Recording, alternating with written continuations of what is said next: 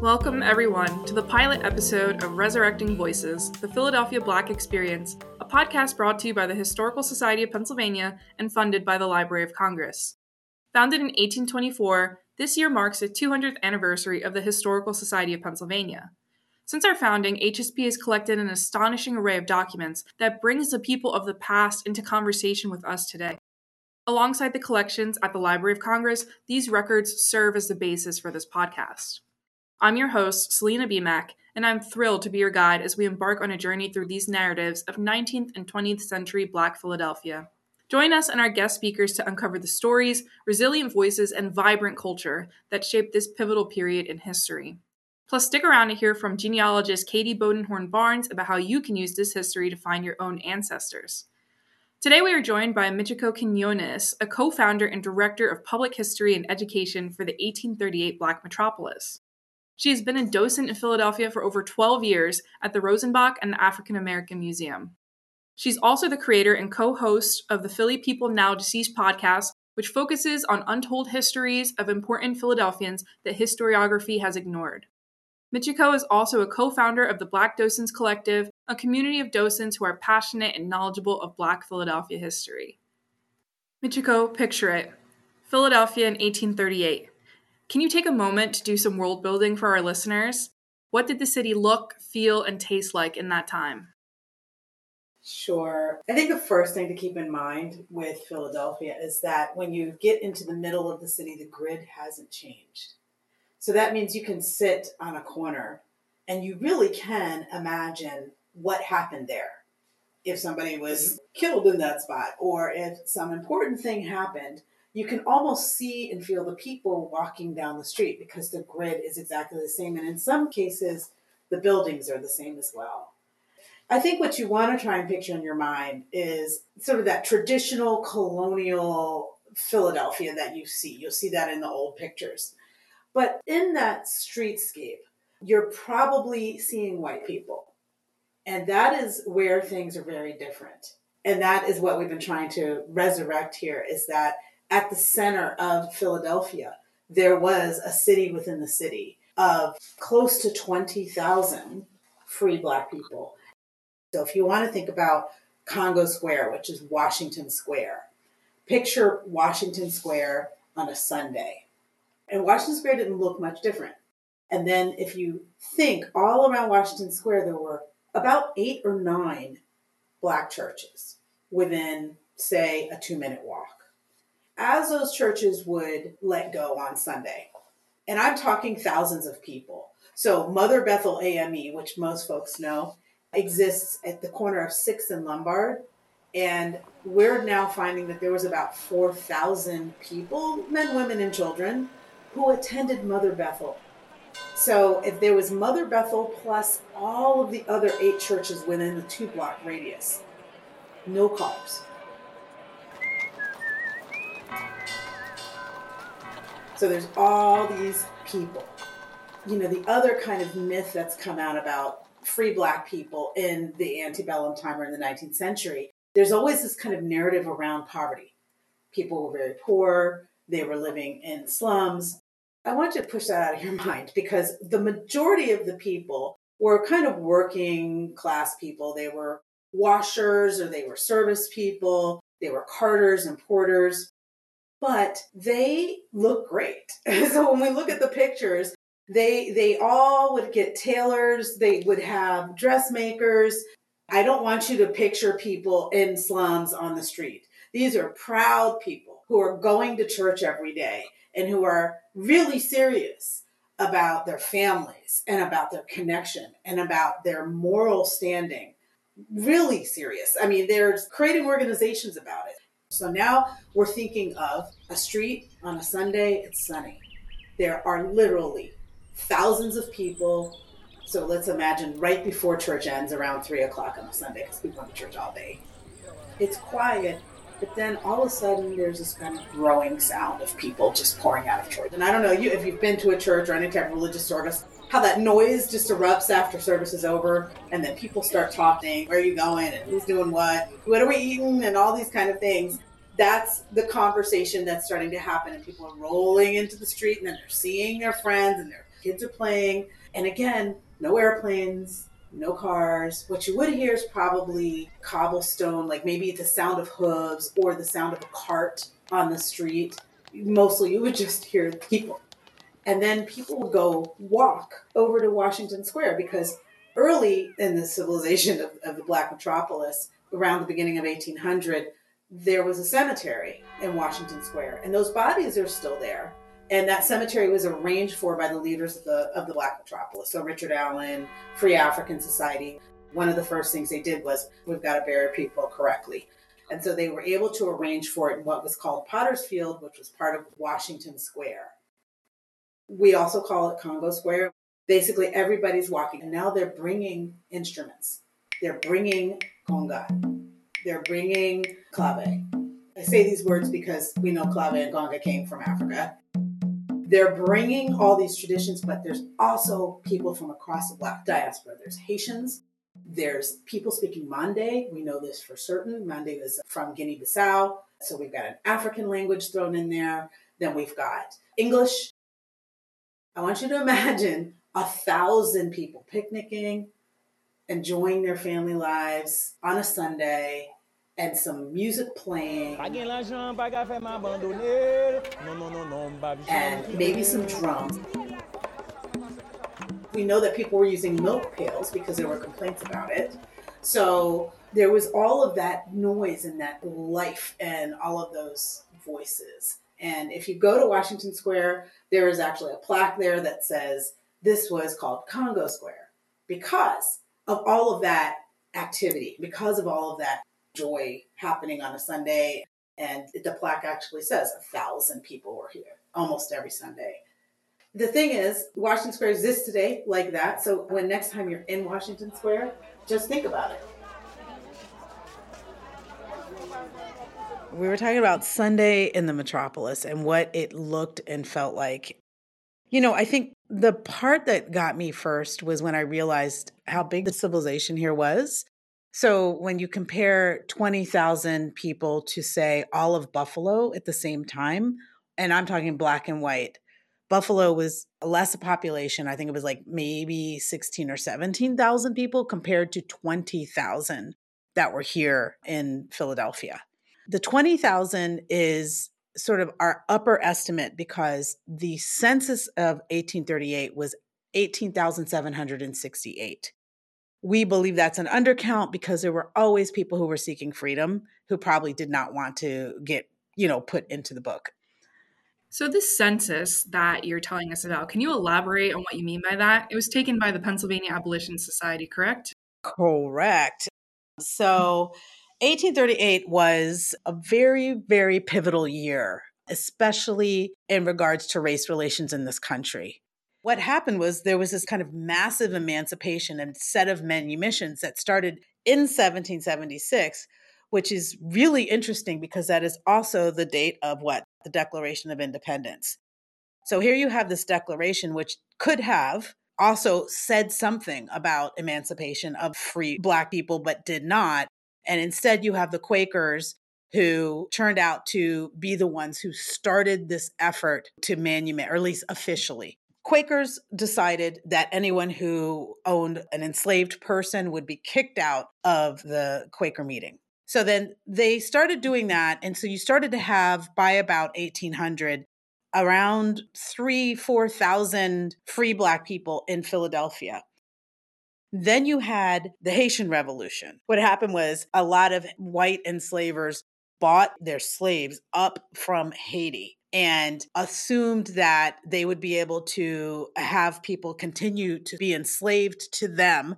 And instead, I guess they just didn't understand the law, or they didn't realize that they were bringing their enslaved people into a Black city and they just disappeared into the city, So there's about 800 people who came in on top of all of these manumissions. So you're getting to 1800, you're getting to 1810, and you're getting into the civilization building. You've got churches that have started to get built. You've got even the first Black denomination where Richard Allen is saying, nah, y'all ain't gonna treat me like that, and moves out and creates his own church. And there's, all that rigmarole. 2 major churches, the beginning of sort of Black political organization with the Free Africa Society. So now you've got this growing civilization and people are doing pretty well. So here's the other thing. You started to have a monopoly within, say, some industries like the carters, the porters, the waiters, and the dock workers had monopolies. Okay. And they were kind of running things. I'm talking Black monopolies of labor. So you started to have that. You started to have people kind of establishing themselves, more churches growing, more organizations growing, literary societies growing. It's starting to become clear that Black people are understanding their importance. And then you started to get to 1830 and you have the first colored convention here in Philadelphia. So now what's happening is regional connections between free Black people in the North. But let's not forget that Richard Allen was constantly sending people into the diaspora, Africa, and into the South, starting AME churches, and that some of those churches were sort of where some of the slave insurrection started. We are starting to see a sort of political transnational identity of Blackness develop here in this cultural center of Philadelphia. That's 1830. Commensurate with that, the rise of race science that also began here with Samuel Morton and Louis Agassiz at Harvard and Edward Clay. You start to get this rapid pushback on all things Black, the beginning of anti-Blackness. You can imagine by 1830, you've got this civilization. Then you start to see attacks, and you start to see attacks on the Black community that are really super violent. And that starts around 1834. Then you start to see Black men exercise their right to vote. They've been going to these conventions and they're like, we should start to exercise our right to vote. So in Bucks County, you had about 40 Black men change the election. And then you had a guy named William Fogg, who was a farmer, a Black farmer in Pennsylvania, sue Pennsylvania for the right to vote in 1835. You're starting to see this Black political activism at the same time that you're also starting to see some things happen in the South that are shaking up the slave empire. By 1838, you have immigration. And in the Pennsylvania legislature, they started to talk about, let's get everybody to vote, right? Because we have all of these people now who have come in and we want to expand the right to vote, universal suffrage.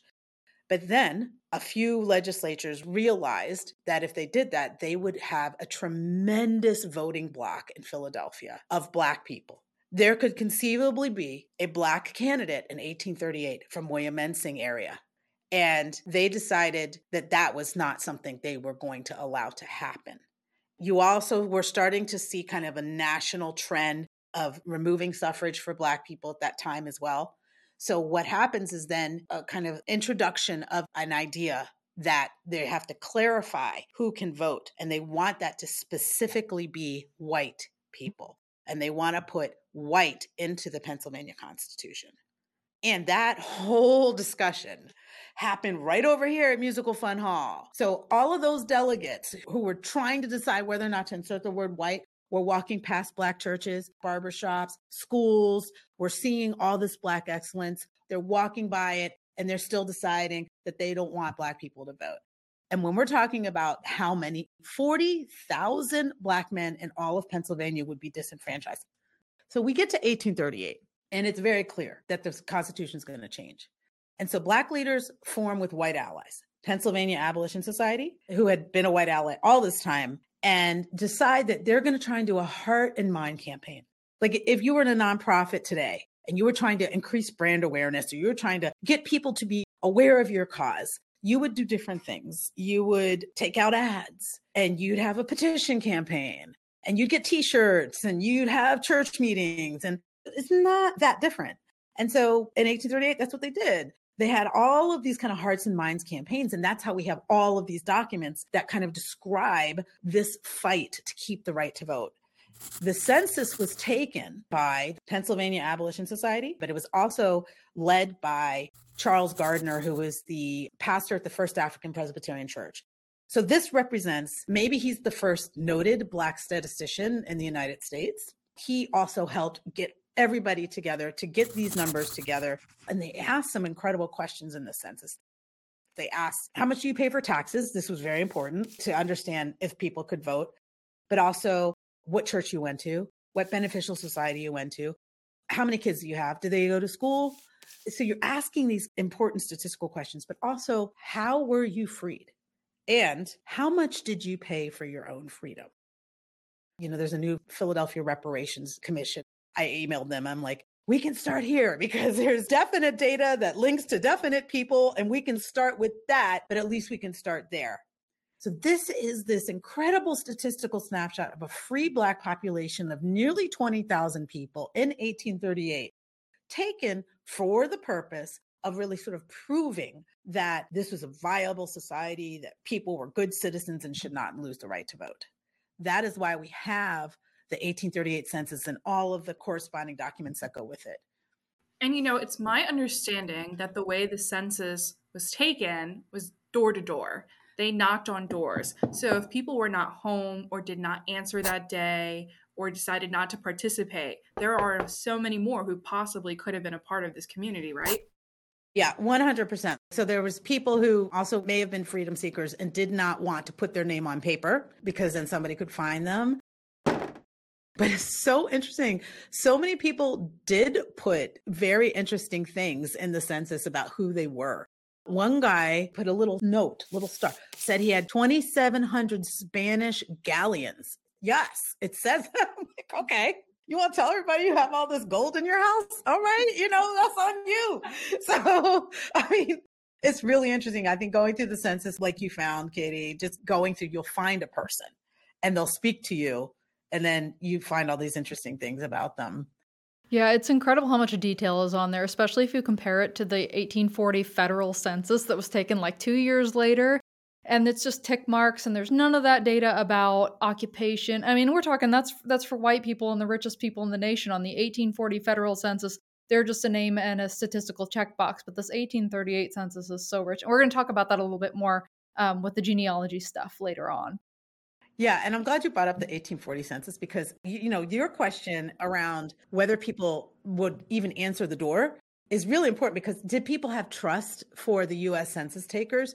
Probably not, knowing that the whole of Pennsylvania was trying to remove the right to vote. But when Charles Gardner or his agent comes knocking at the door, you're probably more willing.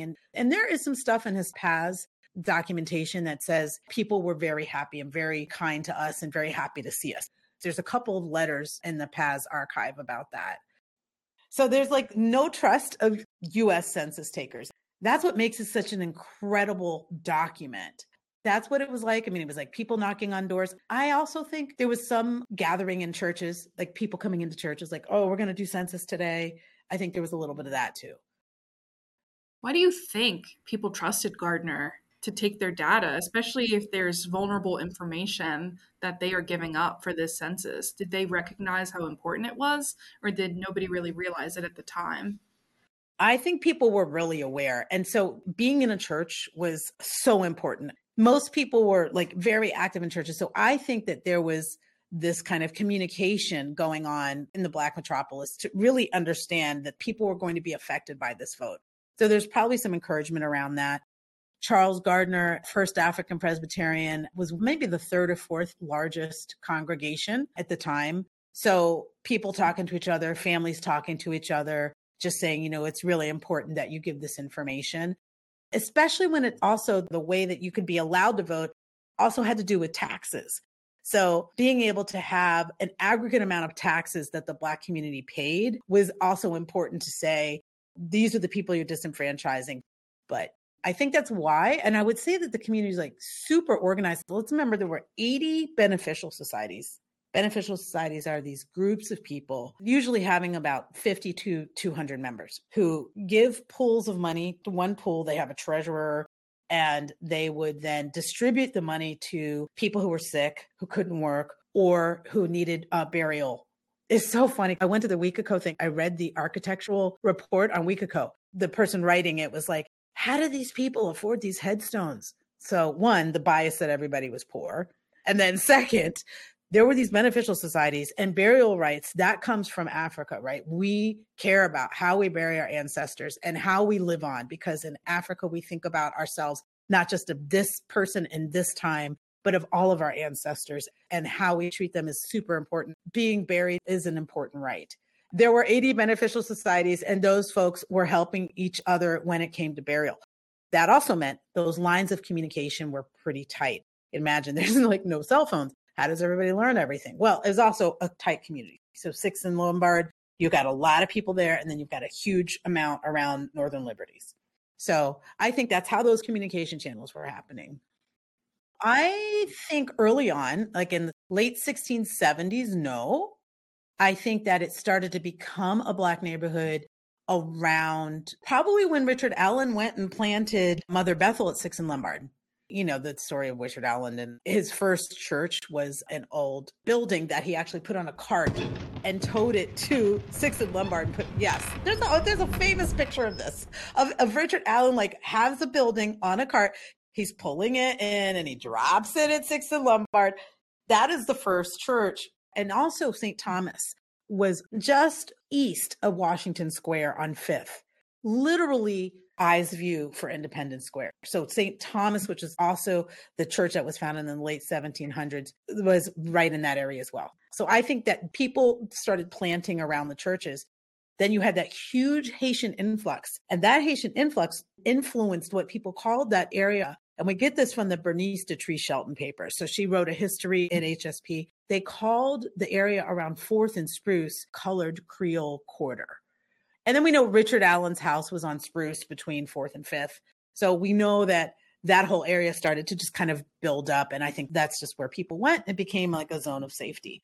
But let's not forget Northern Liberties, because Zoar was up there as well. Zoar AME was the third church that was founded. So it was like St. Thomas, Mother Bethel, and Zoar. Zoar was founded in the late 1700s as well. And then by 1809, you had Union AME. So you have all these churches in Northern Liberties as well. So there's like a Northern Liberties neighborhood, which had thousands of people. And then there was a center neighborhood around 6th and Lombard.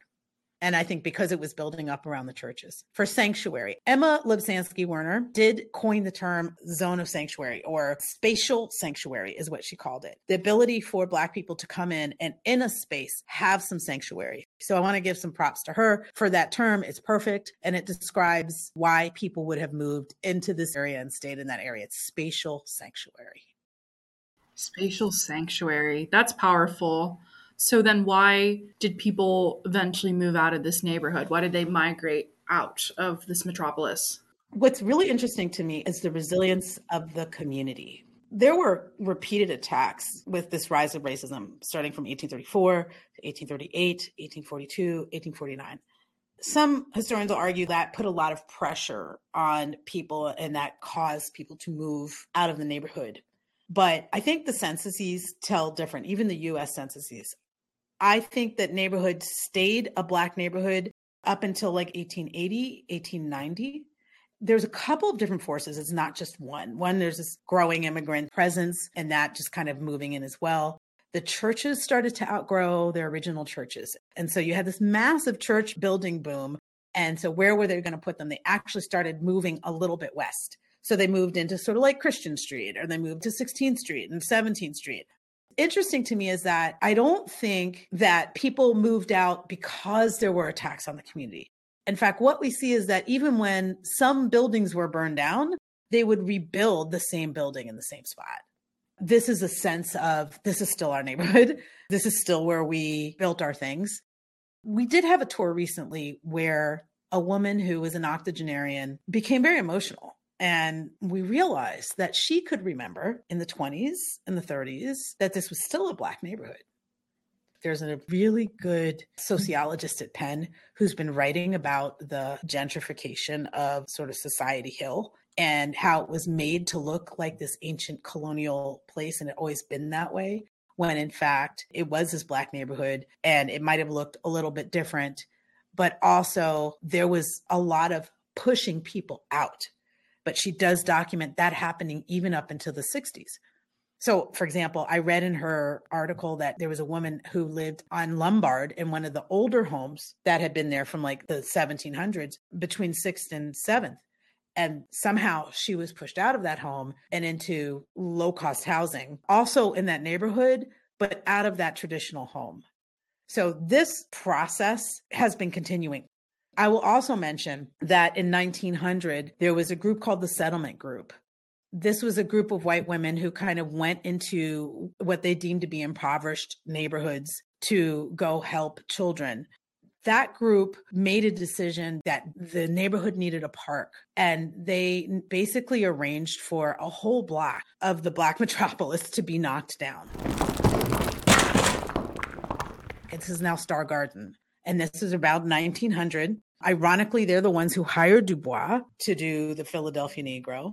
This is wild. I walk by Star Garden all the time. I had no idea about that, actually. Oh, yeah. Why would there be this open park? And there's another one right down Lombard Street. Why are there two massive, big open spaces? Those were Black-owned homes, and a lot of people, including Henrietta Duterte, who was the first female mortician in the United States who owned her own shop. She started in 1850 as a mortician. Her whole shop was just knocked down.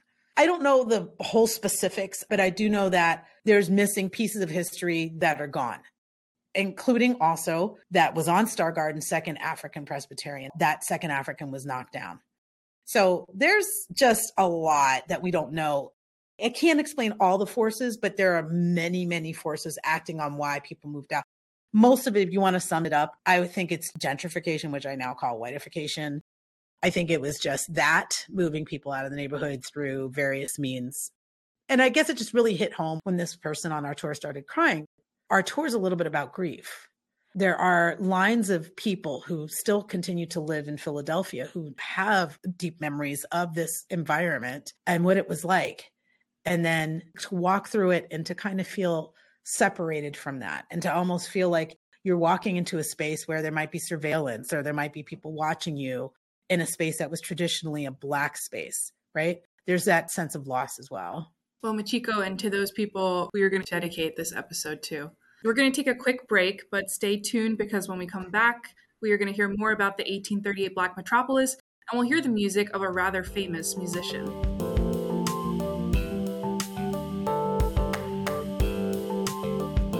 Welcome back to Resurrecting Voices.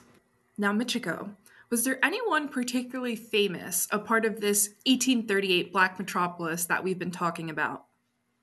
Yeah, I think most people have heard of Francis or Frank Johnson. Frank Johnson was a musician, and he lived at the corner of 6th and Pine. And so he was right in the heart of this neighborhood. And I think he was born mid-1810s and then died about 1844, just to give you an idea of when he lived. And he became massively famous for a couple of reasons. Well, first of all, he started to build this cotillion culture in Philadelphia. So because he and his band of musicians were really good at doing this song that was a cotillion, which is a dance. And people would come together and they would go to like halls and they would hire his band to play. And this is like 1818, 1819.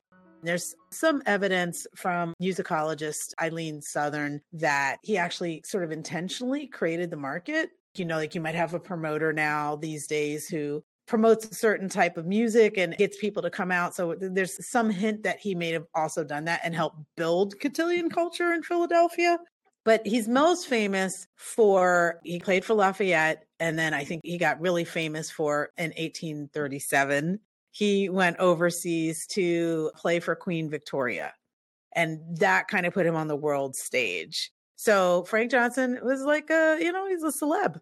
And right here in River City, I mean, he went to Absalom Jones Church. He went to St. Thomas. And there's also indication that he was sort of raised by the church family, by Absalom Jones, and the Fortin family is very close to them. He's a really interesting figure, and I would love if we can hear some of Frank Johnson's music. So we are going to play a snippet for you. This recording of his composition called The Grave of the Slave has been provided to us by the Museum of the American Revolution.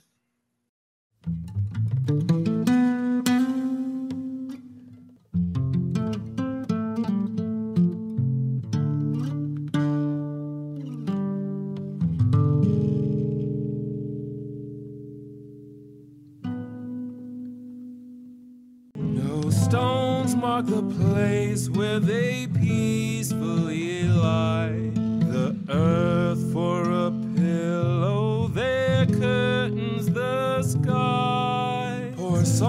shall we sorrow that death was thy friend, the last and the kindest that heaven could send. The grave of the weary is welcome and blessed, and death to the captive is freedom.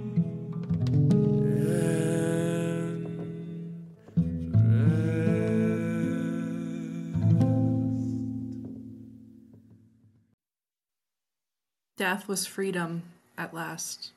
Yeah, that song is really, it's kind of atypical because his usual kind of, when people think of the song, they think of like the marches or the cotillion type music, which is like jaunty, dancey type music.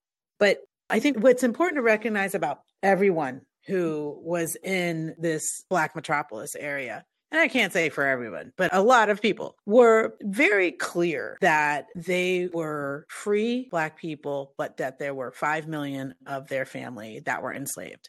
And they were constantly working for that. Either they were helping to bring people into Philadelphia and find safe haven and sanctuary here, or move north. The industries, Richard White of the Black Docent Collective said, hey, there's industries in this city, in that city of the Black Metropolis. One is the industry of emancipation. All cities will have industries in which they build infrastructure. And the industries for the Black Metropolis are emancipation. Emancipation infrastructure was things like organizations that would help people come in, monies collected. They may not have been physical, but sometimes they were. So churches, it could also be safe houses. Also people who worked on the rivers to help bring people in from the South. There also was infrastructure of sanctuary, which is to create businesses, to create churches, to create safe spaces for people to come. So all of that activity needed almost everybody. And Frank Johnson was a member of what's called the Benjamin Lundy Philanthropic Association, which was an organization, and the records for that are here, that was started around 1830 and went up through about 1850. And what it was people who were fairly well off, free Black people who had a little bit more money, came together to pull their resources, not for themselves, which kind of makes it different from a beneficial society. It makes it into a philanthropic society. And you can see in their records that they're giving that money to people who need medical assistance. And Frank Johnson is one of those people in the Benjamin Lundy Philanthropic who is giving a little bit of his money in order to help other people. Most of the people in the Black Metropolis, again, there was a really important decision. There was an effort to try to get people to leave the United States. The American Colonization Society was starting to rise up and become sort of a powerful institution to encourage Black people to move back to Africa. And that also coincided with the growth of Haiti after the revolution and people trying to figure out if they wanted to go live in Haiti. So you had free Black people here in 1818, 1819, 1820, trying to figure out, are we going to go to Africa, or are we going to go to Haiti, or are we going to stay here?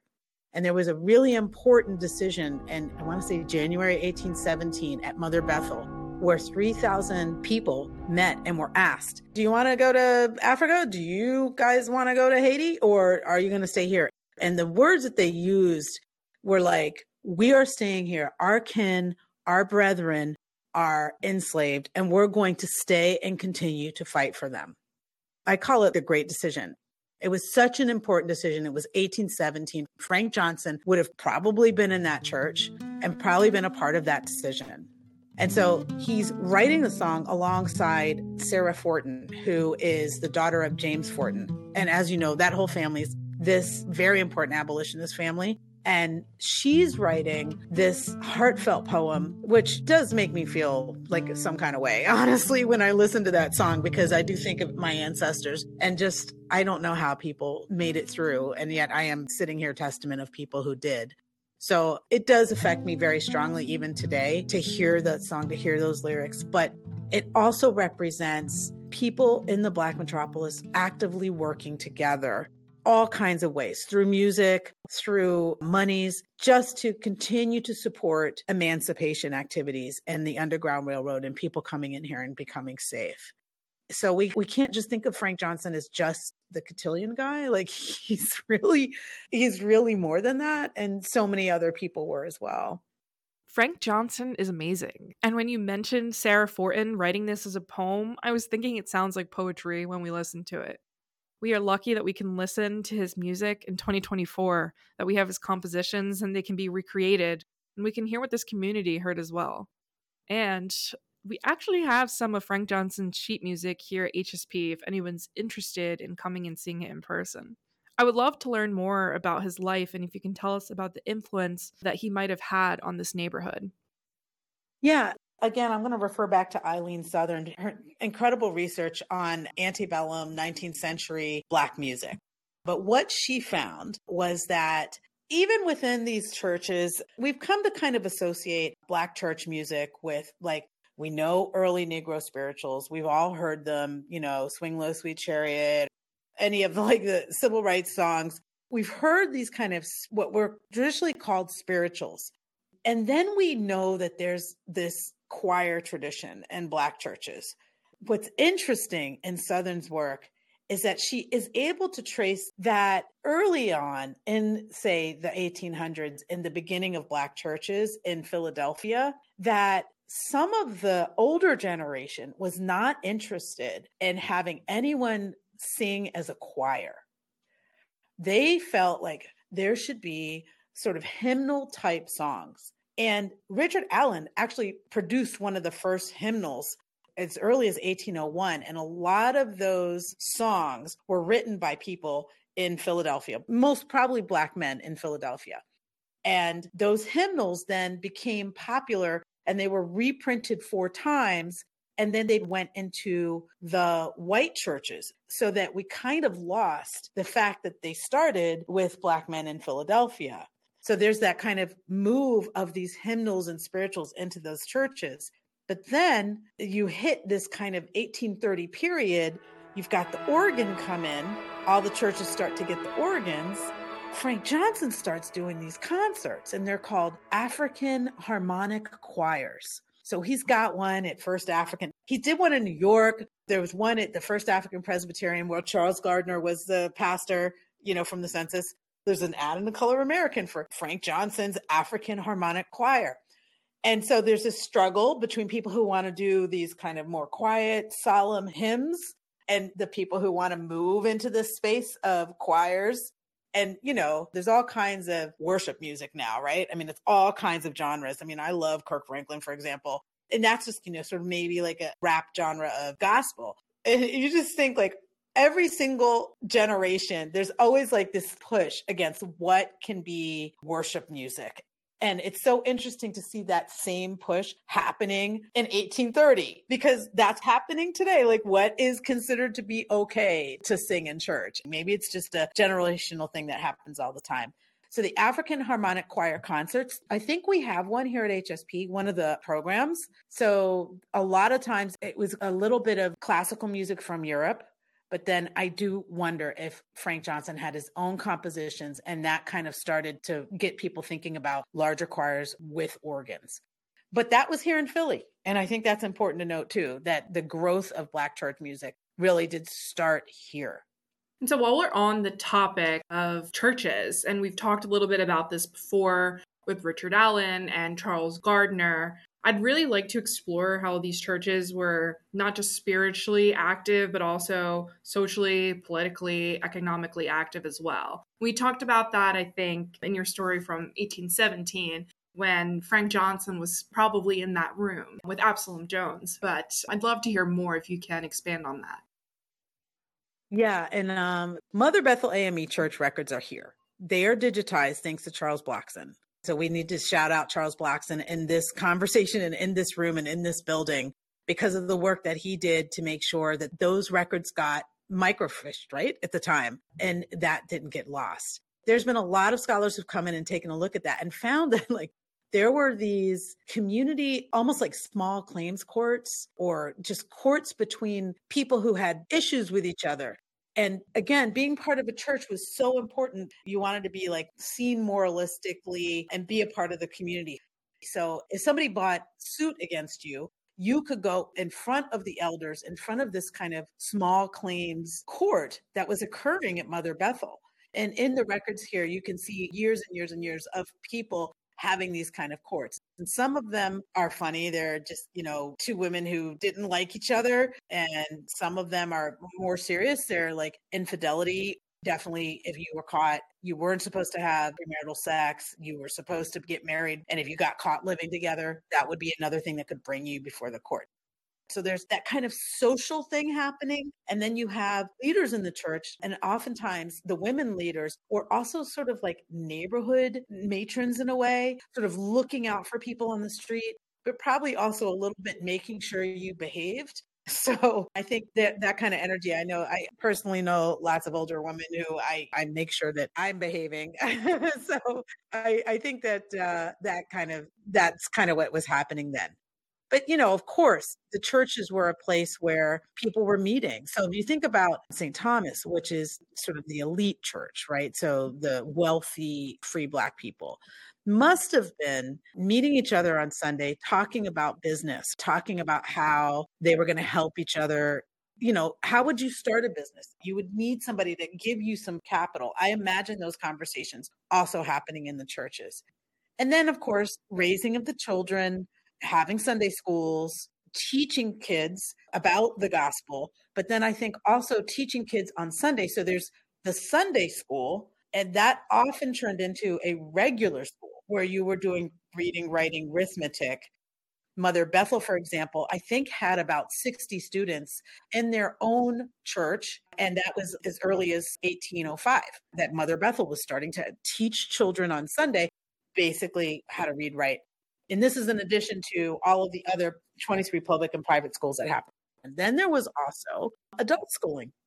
So the church is the center of education. It's the center of potentially getting funding. It is the center of social propriety and what you're supposed to do. And then it is also the center of political. So how do you know what's happening on a political level? You're going to go to the church. So Prince Saunders was this international diplomat who actually got his degree at Dartmouth. He got his degree, a free Black man, got his degree at Dartmouth in like late 1800s and became an emissary of Prince Henry in Haiti. So he was going from Haiti back to Philadelphia, working in Absalom Jones's church, and then back to London and kind of doing the circuit all through 1818, 1820. And he was really someone who pushed to have people go to Haiti. But his talk about moving to Haiti happened at Mother Bethel Church in 1818.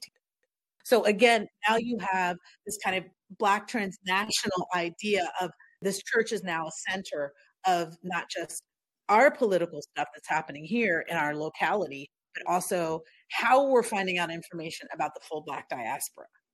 And that's kind of proven out by visits and the talk by Prince Saunders in 1818 at Mother Bethel AME.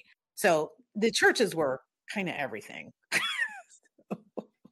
And I think that makes sense why we start with the church when we paint this picture of 1838, because this is the center of the community. This is the center of life. People are coming to and fro every single day. I also want to take a moment to acknowledge what you said and acknowledge Charles Blockson for the work that he has done to preserve this Black history that we have. May he rest in peace, because we would not be able to do this podcast without the work that he's done and the foundation that he set. And I would also want to call out the American Negro Historical Society and then Leon Gardner. So I'm probably going to get too esoteric here for a second, but there is a through line of people from late 1890s recognizing that all of this stuff needed to come together. William Dorsey had all these snippets and newspaper stuff. Robert Adger had the book collection. Then the Banneker Institute's collection of minute books and documents got transitioned into the American Negro Historical Society. And Leon Gardner was one of the last members in the 1930s. American Negro Historical Society started in 1895. They kept that history, understanding the oppression that was occurring in this country and that they were getting written out, literally written out of all the histories. And thank God they kept it. It's such an important treasure trove. And then it moved. Leon Gardner gave it to HSP in 1933. Then it was a 30-year period, and then Blockson came in after that. And I think his work, he did a lot of things. On this collection, he worked really closely with the president of HSP and became very close to him.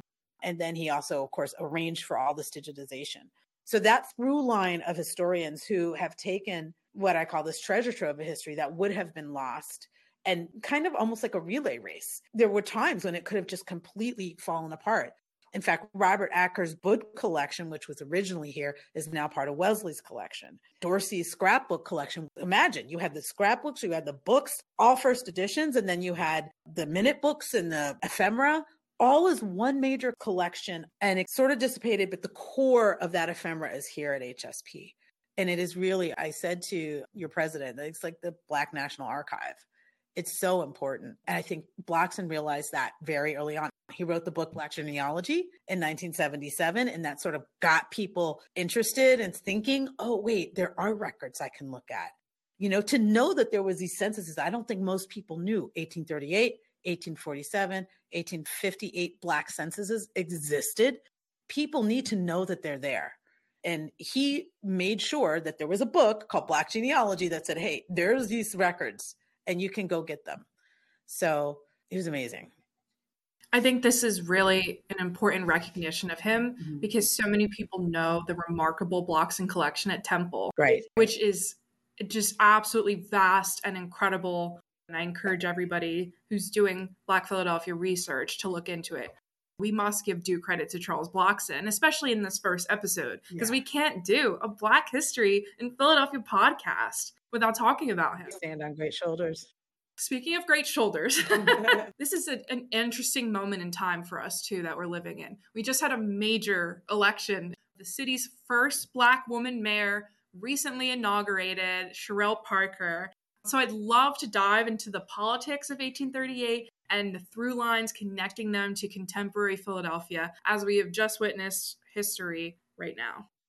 I mean, it's emotional for me because I read the names and these collections and I get to know the people. There's one particular group, the Daughters of Africa, that is a group of Black women who were single or widowed. And I get emotional thinking about what they must feel, what they would have felt to see Sherelle Parker as the mayor of this city. So many times the mayor position in this city has been used against the Black community. We'll go back to 1838 and we'll talk about the burning of Pennsylvania Hall. When the mayor had the keys and did not properly protect an incredible building that people had spent years putting in and would have been a pearl in Pennsylvania's cap, okay? A beautiful 3,000 seat building dedicated to justice, allowed to burn. There's been a little bit of an allowance of things burning when it comes to Black history. And that through line has come all the way up into the 80s with the MOVE bombing. There's always a sense of, oh, well, let it go. So for me, it's very restorative. I feel like all these people who were now just resurfacing all the things they did. It was buried. It wasn't valorized. It wasn't talked about as how important it was. We're re-bringing it up. We're finding the Daughters of Africa's minute book. We're finding what they did and how they got along. But more than that, we're thinking of a group of women who lived together and supported each other. There's a phrase in the Bible that says, he's going to do more than we could even imagine. I think it's from Ephesians. I don't think they could imagine a Black woman mayor in Philadelphia. And it feels restorative because of all of this history of people just not being able to rely on a municipal authority, of needing to build their own municipalities within churches, of needing to be so full of support for each other because there wasn't any when it came to you being a free Black person and the municipality of Philadelphia. And now here we have Sherelle Parker. And I feel almost as if there's a dance going on. There's this Nigerian saying that says about the god Eshu. Eshu is like the god of chaos and time. says, Eshu threw a stone today that killed a bird yesterday. And I think about Sherelle Parker and just the joy and the energy around a Black woman mayor throwing a stone back and sort of beating something up in the past. And I think about just a joyous celebration of the Daughters of Africa in 1830, somehow having the creative imagination to have this happen at this time. So I know that's probably a little bit more emotional than I had intended, but that's what it really makes me think about. It's inspiring to have a Black woman mayor who also was born and brought up in the city and has gone through the city, through its school system, and experienced it and lived it in the same streets that we're talking about. Who knows? Maybe she's got some connection back to the 1838 census. We'll just have to have Katie do her genealogy. Yeah, sign me up. That would be really exciting to find out. And it's incredible how much we can connect this community to the city that we know. It really is, drawing these through lines that you were talking about. And of course, so much of that is thanks to your work with the Black Metropolis Project. Thank you. It's an archive that just sucks you in. And once you start, you go down these rabbit holes and you keep uncovering things.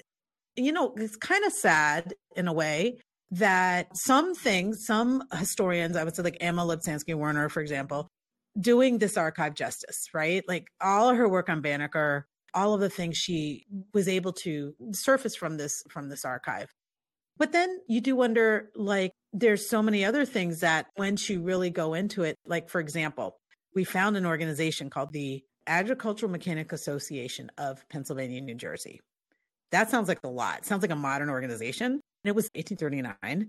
And it was the same leaders as the Vigilance Committee. So you had the people in the Vigilance Committee also leading this economic group who were taking stocks and issuing stock certificates and then using the monies raised from that to then create, we know of one mortgage for a woman named Margaret Williams. So here you have like these sophisticated economic instruments being used. And we have the stock book here. The notes about how it's being used are here, and the Jacob C. White collection with all of his receipts. Of course, it's Jacob C. White Sr. who needs a whole 5 podcasts just for the work he did. I think people always think, well, the Vigilance Committee was aiding people, giving them clothing, housing. But wait, are they also resettling people? Jacob C. White is purchasing tracts of land in New Jersey. Why is he doing that? Probably because it's going to get people who need to live somewhere there and settled. So we don't give agency enough or strategic thinking enough or economic sophistication enough to free Black populations. And I'd like to see historians do that, to go back and just really honor what is in these records and really, really read them. Because when you do, then you start seeing all of the things that we, Morgan and I have been able to kind of surface. I have to also call out Melvin Garrison, who did an amazing job of getting this information out and making sure it got into the Philadelphia public school systems.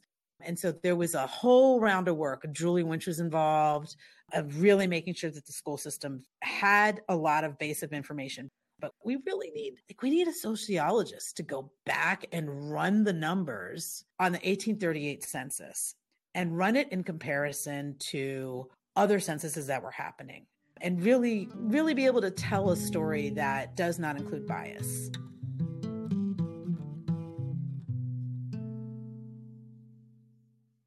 Well, sticking with that theme, I think it's important to talk about how our listeners can find some of these sources, can find these records, and maybe even find their own ancestors embedded within the metropolis. I mean, if we want people to do it, the conversation starts here with this base of knowledge that we are hoping to give. I think we really can be the first stepping stone into uncovering more, just inviting people into the archives, not just here at HSP, but into the archives in general, to really start finding deeper stories in the records. With that said, it's my pleasure to reintroduce Katie Bodenhorn Barnes, who has been with us on the podcast, but she is also our in-house genealogist at HSP. Katie, can you please guide our listeners on how they can find their families in these stories and how they might be able to navigate these records? Yeah, absolutely. And this is something we're going to be talking about bit by bit over this whole podcast because, as you said, we want our listeners to be able to find that information necessary to tell their own stories, to put themselves in this historical narrative and find out how their ancestors were part of this American story, especially these parts that have not been told the way that they should have. The general idea, if we're just getting down to brass tacks practicality, is that you want to go into detective mode. That's probably going to start with interviewing those living archives in your life, your grandma, your great uncle, those people. But when we're talking about this 1838 period, there are also a lot of historical documents. And when I talk about being a document detective, that's kind of what I'm speaking of, is getting into these historical records and using them, following the breadcrumbs and seeing where they lead. One record will say something about your ancestor that will lead you to another record, and so on. And there's a huge variety of records. They're going to vary by family, and they're located all over the place. You've got some of them that are online.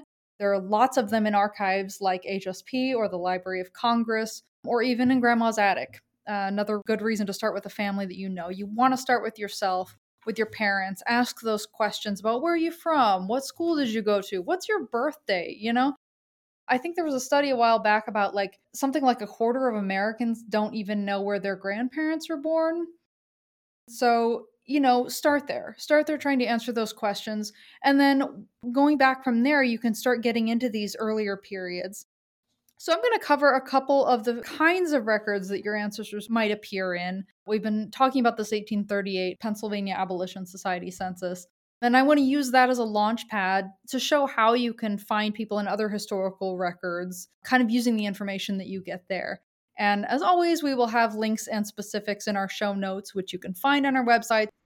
We've been talking about the 1838 census, which you can find page by page, all of it, at 1838blackmetropolis.com for free. It's incredible. Even if you don't have ancestors recorded in this census, it doesn't matter. It's fascinating. Go look at it. It's such a beautiful and educational resource. So, from a genealogical perspective, what can it tell you? Michiko hit on some of it earlier, but it's mostly organized by the head of household. So, it's going to give mostly the names of adult men, but also some widowed or single women. It gives occupations for the adults in the household, what church they attended, the worth of the property they owned, whether they were freeborn or had been enslaved and later manumitted, and yes, how much it cost them to free themselves or to be freed. We also talked a little bit ago about the 1840 federal census taken a couple years later and how it contains only a tiny fraction of that information. But that's another resource that you can use, just throwing that out there. U.S. has been taking a census every 10 years since 1790, and most Black people are not on it until 1870 forward because of slavery. But that's not the case in a place with a high free Black population like Philadelphia. So 1840 is an option for you, but there's also 1830, 1820, 1850 after that. So from the 1838 Abolition Society census, we're actually going to follow an example. We've got John P. Burr listed on the 1838 census, page 20. He's working as a hairdresser, which was an occupation in 1838. It sounds very modern, but that's what he was doing. It doesn't list the name of his wife, but it says that she was a shopkeeper. And they had a pretty large household. We're talking 10 people total, at least 7 of whom it seems were probably children. It says 5 of them were of the age to attend school. They were going to school. And all 10 were born in Pennsylvania, the census says. Though, if you're using the 1838 census to research your own ancestors, that actually wasn't the case for a lot of the Burr's neighbors. There's a column about whether they're a native of the state or if they came from somewhere else. It was common, obviously, for people to come into Philly from elsewhere. 3 members of the Burr household attended church, and they did so at the famous St. Thomas African Episcopal, and that was on 5th Street at the time. Are we able to pinpoint where they're living, considering they went to church at St. Thomas AME? Yeah, actually, the census does give that information, and they were actually living on 5th Street themselves at 113 South 5th Street. That's so interesting to me because it's right, if you look on a map, a modern map, that's right in the dead center of Philly's historic sites today.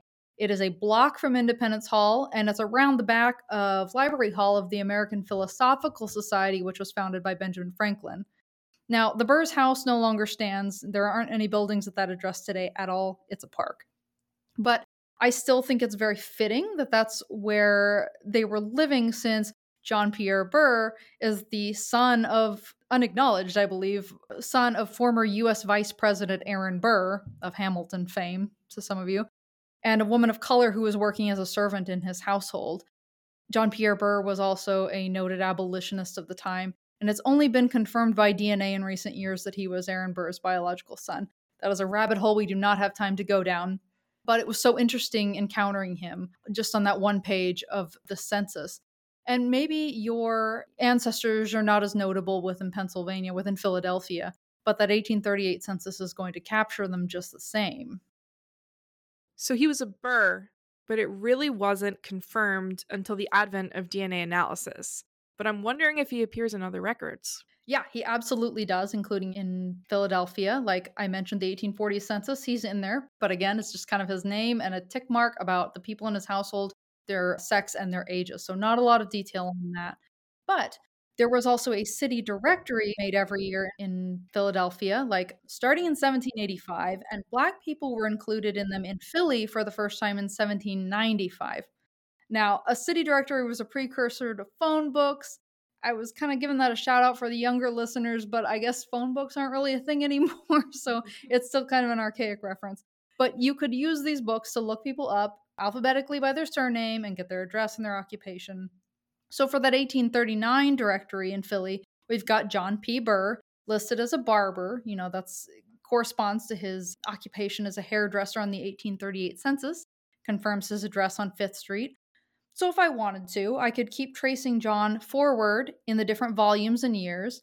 Maybe your ancestors moved and you can use the city directory to trace their addresses, and then you can map those and kind of get an idea where they lived.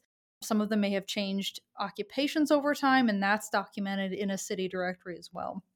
You can find these city directories for free at archive.org online. I'll put this in the show notes, but the oft-mentioned Temple University has actually made a really great compilation of these Philly city directories and where to find them. And some other years and places are online at Ancestry.com. So you'll want to use both in tandem. While Ancestry is not free, it is a subscription site. You can access it for free by coming to visit HSP or the Library of Congress. You can do that in person. If you're not local to here or you can't come in, most public libraries also have a free subscription to Ancestry and other genealogy websites. I know HSP, we have Ancestry, we have Find My Past, we have newspapers.com. So don't just think of us as a library for materials. Use us, use your public library as a place to access those online resources for you doing your genealogy. And then lastly, we know John P. Burr also has a death certificate, which is kind of unusual because unlike many places in the US during this time period that were not keeping death certificates, the government was not keeping death certificates, Philly was. They started doing that in a systematic way starting in 1860. And there were some death certificates, death records, cemetery records kept in the city even earlier than that, just not as consistently. So we know that from his death certificate that John Pierre Burr died in 1864, so nearing the end of the Civil War, that would have been so significant to him as an abolitionist, and that he was buried at Olive Cemetery, which was a historically Black cemetery in Philly. Death records for Philadelphia City you can find online at familysearch.org. Those are actually for free if you have an account. Again, HSP is an affiliate library for Family Search, so you can also view those here. Just a side note, Pennsylvania as a Commonwealth didn't start keeping death certificates until 1906. So you might have trouble finding death certificates for your ancestors prior to 1906 if they lived outside of Philadelphia. But really that kind of varied by time and place. Anyway, that's what I have for you so far. There's so much more I could say, but we'll be doing this genealogy thing every episode. My purpose here is really just trying to light a fire in you to go and research your own family, find out where they fit into this story, see if this generates some memories of what you've heard from your family in the past and document it. Something that you said that I think we will say every episode is talk to your people. Talk to your parents, talk to your grandparents, your aunts, your uncles, your cousins. Talk to your people because that is your first stop. And from there, you can dive into the historical record. Thank you so much, Katie, for that excellent information, which I'm sure can kickstart our listeners who are really eager to jump into their family history research journey. And of course, thank you so much, Michiko, for sharing your wealth of knowledge and expertise with us today. We encourage all of our listeners to explore the 1838 Black Metropolis both on social media and on their website at 1838blackmetropolis.com. They have assembled an amazing collection of resources available to you for free, and it is all on their website. A special thank you to Matt Skick and the Museum of the American Revolution for the use of their recordings of Frank Johnson's original compositions, and to Stephanie, our advisor, Bella, our audio tech, and of course the Library of Congress for bringing this podcast to life. If you're interested in learning more about what you heard today, please make a research appointment at HSP. You can come and physically hold and read these documents, sift through our archives for yourself. We're open to the public Tuesday through Friday. Make an appointment, submit questions to our librarians, and more at hsp.org. For updates on this podcast, as well as other fun HSP news and tidbits, follow us on social media at HistoricalPA. Thank you for tuning in to our very first episode of Resurrecting Voices, the Philadelphia Black Experience. We hope you'll join us next time as we sit down with Michiko's counterpart, Morgan Lloyd, to unpack William Still and the Underground Railroad in Philadelphia. Until then, I'm Selena Bemak with the Historical Society of Pennsylvania.